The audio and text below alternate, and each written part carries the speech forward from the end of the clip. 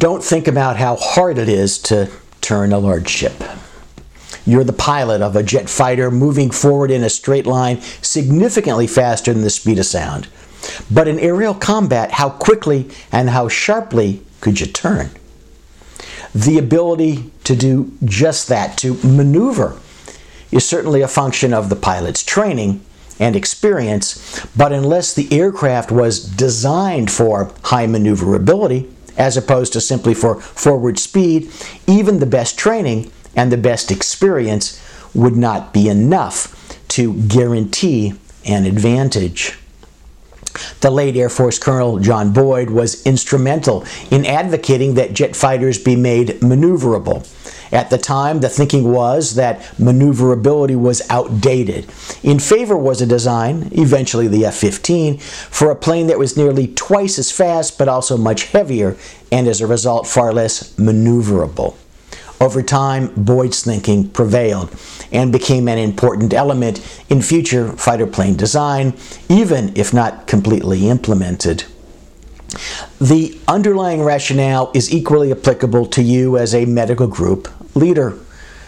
Boyd wasn't a technician, an aeronautical engineer. He was a strategist, considered by many to be the second greatest military strategist to have ever lived, right behind Sun Tzu, the author of The Art of War.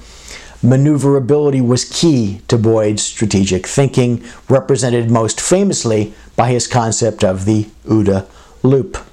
In simplified form, the loop consists of observing, orienting, deciding, and acting. The OODA loop is actually much more complex with various internal feedback mechanisms.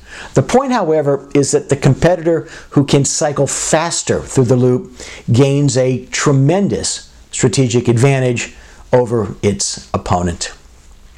The concept is used, well, should be used in all negotiations, and it's certainly used in connection with litigation, at least by those who understand the concept and the tremendous advantage it provides. Let the other guy fly by the seat of his pants, and you could beat the pants off of him. Similarly, unless your business in general is set up to take advantage of faster cycling through the loop, it's a prisoner of its current direction. That necessitates that decisions, quick decisions, be made by one or a very small number of leaders. There's no time to take a vote or seek a consensus.